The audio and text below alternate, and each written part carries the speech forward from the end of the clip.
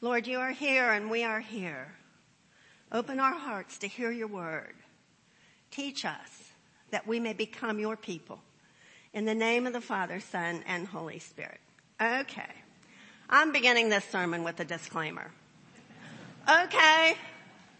I think I was so undone when I fell down the steps that I forgot the Gloria and the opening prayer. So you can say it to yourself. I'm sorry. I'll try not to do it again. And, Joanne, I spilled the water. I need a lot of grace. Okay. Okay, so I want to take a quick look at the Old Testament reading for today. The 40 years of wandering are over, and the people are now in the Promised Land. However, for the most part, these are not the people who wandered. These are their sons and daughters. It's been 40 years. The older generation has died out, and the younger generation has come into the land. And God says to them, today I have rolled away the disgrace of Egypt. So, what is this for them? It's a homecoming. It's a new beginning. It's grace. It's just all kinds of possibilities. And God tells them that they are to celebrate Passover. So what are they supposed to do? They're supposed to make a party. They're going to get together. They're going to celebrate this salvation. They're celebrate this new land, celebrate the presence of God in their midst. They are back. God has saved them. They were lost, and now they are found. And they are going to party. So, Luke chapter 15 is a chapter of lost things. And we're going to back up a bit because it all ties together. But at the very beginning, we find out who is listening to Jesus. Does anybody remember who? The tax collectors, the sinners. Okay, now they're the ones listening. Who's grumbling? The Pharisees, the scribes. They don't like what they're hearing. They don't like grace. They like rules. Because then they can check them off and make sure they've done it all correctly. So these groups of people are listening to the story. And if we go back, the first one Jesus tells is the story of the lost sheep. And a sheep goes lost. The shepherd leaves all the others behind and runs and searches until he finds that sheep. And he comes back. And what's he say to his friends? Celebrate with me. Celebrate. Let's party. I have found that lost sheep. And Jesus says, that's the way God rejoices when a sinner comes back to him. And then we go on and we have the story of the lost coin, and the woman is cleaning and sweeping and doing everything she can to find this one coin, which is very important. And when she finds it, she calls all of her neighbors in. She says, celebrate with me. What was lost is found. It's back. I have it back. And so then we move in to the prodigal son. Remember, there's joy in heaven over one sinner who repents, over one thing that is lost, one person that is lost and found. Okay. Everybody knows the story of the prodigal son, but we're going to review it a little bit again. First of all, the father has two sons, right? He has the older son and the younger son. And the younger son comes to him and he says, hey, Dad, how about giving me my inheritance now so that I can have it and do what I want, basically? Now, you have to realize that in the Jewish culture of the day, this is not like having your son come up to you and say, can I have $25,000, Dad, to go out and live the high life? This was a slap in the face to the father. No good son did this. And everybody in the village would have known. They didn't have email, but it still got around. Everybody would have known what happened here. And everybody would have known anyway because the son is leaving. So, That's the first thing he does. He goes off to a distant country and apparently has a great time. Says he lives it up. He's doing everything he wanted to do. And all of a sudden, the money runs out. Now, ironically, at the same time, there is a famine in the land. Things are not looking good. And he can't find a job. Not a lot of food, not a lot to drink, nothing going on. He's wandering around. He can't find a job. And the only job that he finally locates is feeding pigs. So he is basically living with the pigs. Now this is a good Jewish boy who would not, for any reason, unless dire necessity, even go near a pig. And so he's now living with the pigs, and he says, I'd eat what I'm feeding them, but, there's nothing for me. And Scripture tells us that when he came to himself, and can't you just picture this boy? He's dirty, he's nasty, he's living with these despised pigs. Pigs are not the least smelly of all animals. I mean, these are dirty animals. And he says, I realize that my father's servants, his slaves, are treated so well. I'm going to go back and confess my sin and ask him to make me a servant in his house, because then I know I can be clean, I can have something to eat, life will be much better. And he says, that's what I'm going to try. So he's got a speech ready,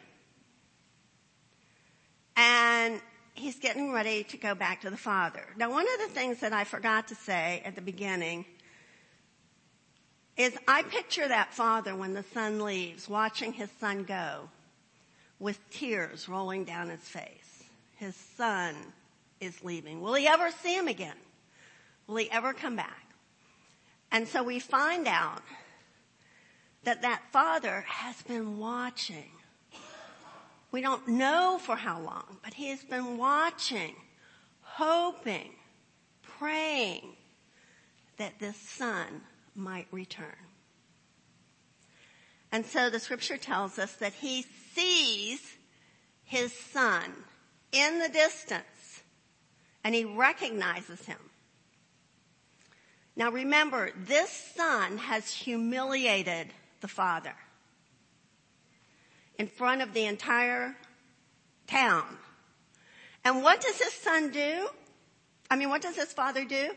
He picks up his robes, literally, shows his bare legs, which no good Jewish man would have done, and even worse, he runs to that boy. And I picture him running to that boy with the tears just rolling down his face. My son has come back. My son has come back. And he grabs his son and wraps his arms around him. You see, the father doesn't really care about what people are thinking about him. He cares about that son who has come back. And so he sets aside his dignity, begins to listen to his son, and the son says, Father, I've sinned. And the father says, no, we're not going to talk about that. We are going to bring a robe. We're going to bring sandals. We're going to bring a ring, and we're going to put you back into place. Now, a robe was a sign of importance in that day. So he tells the servants, bring a robe. Oh, no, not just a robe. Bring the, what? Best robe. And a ring was a sign of authority. And sandals for your feet meant that you were someone that was not a servant. Most of the servants and slaves did not wear shoes. So he gave him dignity, mark of a free man. And then he says, well, let's kill the fatted calf. We're going to have a party. This son of mine was lost. He was lost. And now he is found. The grace that this father bestows on this child is the grace that God bestows on us. And it would be very nice, wouldn't it, if the story just ended there with the happy party and the singing and the dancing and the fatted calf and the great meal, and we'd all be happy. But it doesn't end there. Then we meet the older brother. And the older brother is not one bit pleased his younger son has returned. And he's not one bit pleased that he has a robe and a ring and shoes for his feet. And he's really not pleased that there's going to be a party. And so he says to his father, because he won't go inside. So this is out in the common area. He says, well, I've worked for you all these years and you haven't done anything like that for me. So, he took his father to task, which was an incredibly rude thing in that culture to do. No son spoke to his father like that, no good Jewish boy anyway, particularly in front of the neighbors and the friends that had been invited. So now we're confronted with this son. And honestly, he's pretty nasty to his dad. So, the older brother refuses to go in the party. He will not be civil. He will not celebrate. He's been, after all, the good son. Done everything he was supposed to do. But perhaps the older brother's not such a paragon of virtue. He has been pretty rude to his dad. Is he lost as well? Is he only doing what he has to do because he thinks he should and not because he is being given so much by his father? He doesn't understand grace. He feels he's entitled to everything that's left. And in fact, Scripture doesn't say that the younger boy gets another inheritance. The father says, son, everything I have is yours. Come party. Your brother is back. And notice, the older brother doesn't refer to him as my brother. He says, your son, not my brother. So, here's where our story ends. We don't ever find out what happened to that older brother. Did he get better? Did he treat his father better? Was there reconciliation? We don't know. So, here's the question. Who do we connect with in the story? Who do we think we are most like? And I suggest we're probably most like both. The people, the son that comes home and is so glad to receive the grace and is humble and asks for forgiveness. I think we are like that. But do you ever find that you're a little bit resentful about somebody else's good fortune? Or, man, things are so easy for them because they have a gazillion dollars and I'm just getting along. So I think we have the older brother in us too. We have to deal with that older brother in ourselves because we too are receiving the grace. We're invited to lay down that and receive grace. We don't earn grace, which is one of the reasons it's called grace. If I could work a little harder and earn it, it'd be kind of easy, wouldn't it? We could just clean up our act a little bit and I wouldn't have to admit that, boy, I really messed that up. I fell down the stairs, but hey, there's grace. So, because we're offered grace, it's important for each one of us to remember that we are not getting what we deserve. We don't earn it. We can't chalk up. And this is where the Pharisees and scribes are really upset. I mean, think about them. They've been able to chalk it up. You know, I've got 47 commandments I have to keep here, 47 things I have to do.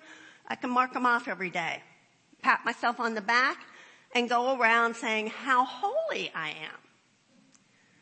Instead, Jesus has confronted them with the story of a boy who is living in a pig pen. And the father has thrown his arms around him and welcomed him back in. That boy was probably not really very cleaned up by the time he got home. But the father throws his arms around him and welcomes him back in. The Pharisees and the scribes would have been beside themselves with that story. They would not know. And that's why they're grumbling. Jesus is not following the rules. He is not doing it correctly. So, yesterday, I experienced grace at Good Shepherd. I came to the food bank yesterday morning. I'd been wanting to come for a while, and so yesterday morning I came, and I saw grace in action. People unfolding bags, putting them together. People loading bags up with groceries. People pushing carts out. People meeting cars and saying, how many people do you need to feed? 2 families, 1 family, 3 families, and providing them with a bag of groceries, with meat, with things that they needed, with products like toothbrushes. And it was sheer grace for these people. They did nothing to earn it. But it was grace. Good Shepherd gave out of grace and out of love and compassion. They provided for the needs of people. It wasn't the people's fault that they needed them, but we were able to operate out of love and grace and give to them. So I went home and I told my husband, I said, this was the most amazing thing. And I took some pictures of what was happening, and I'm still just blown away by the organization, the number of people, what happened there.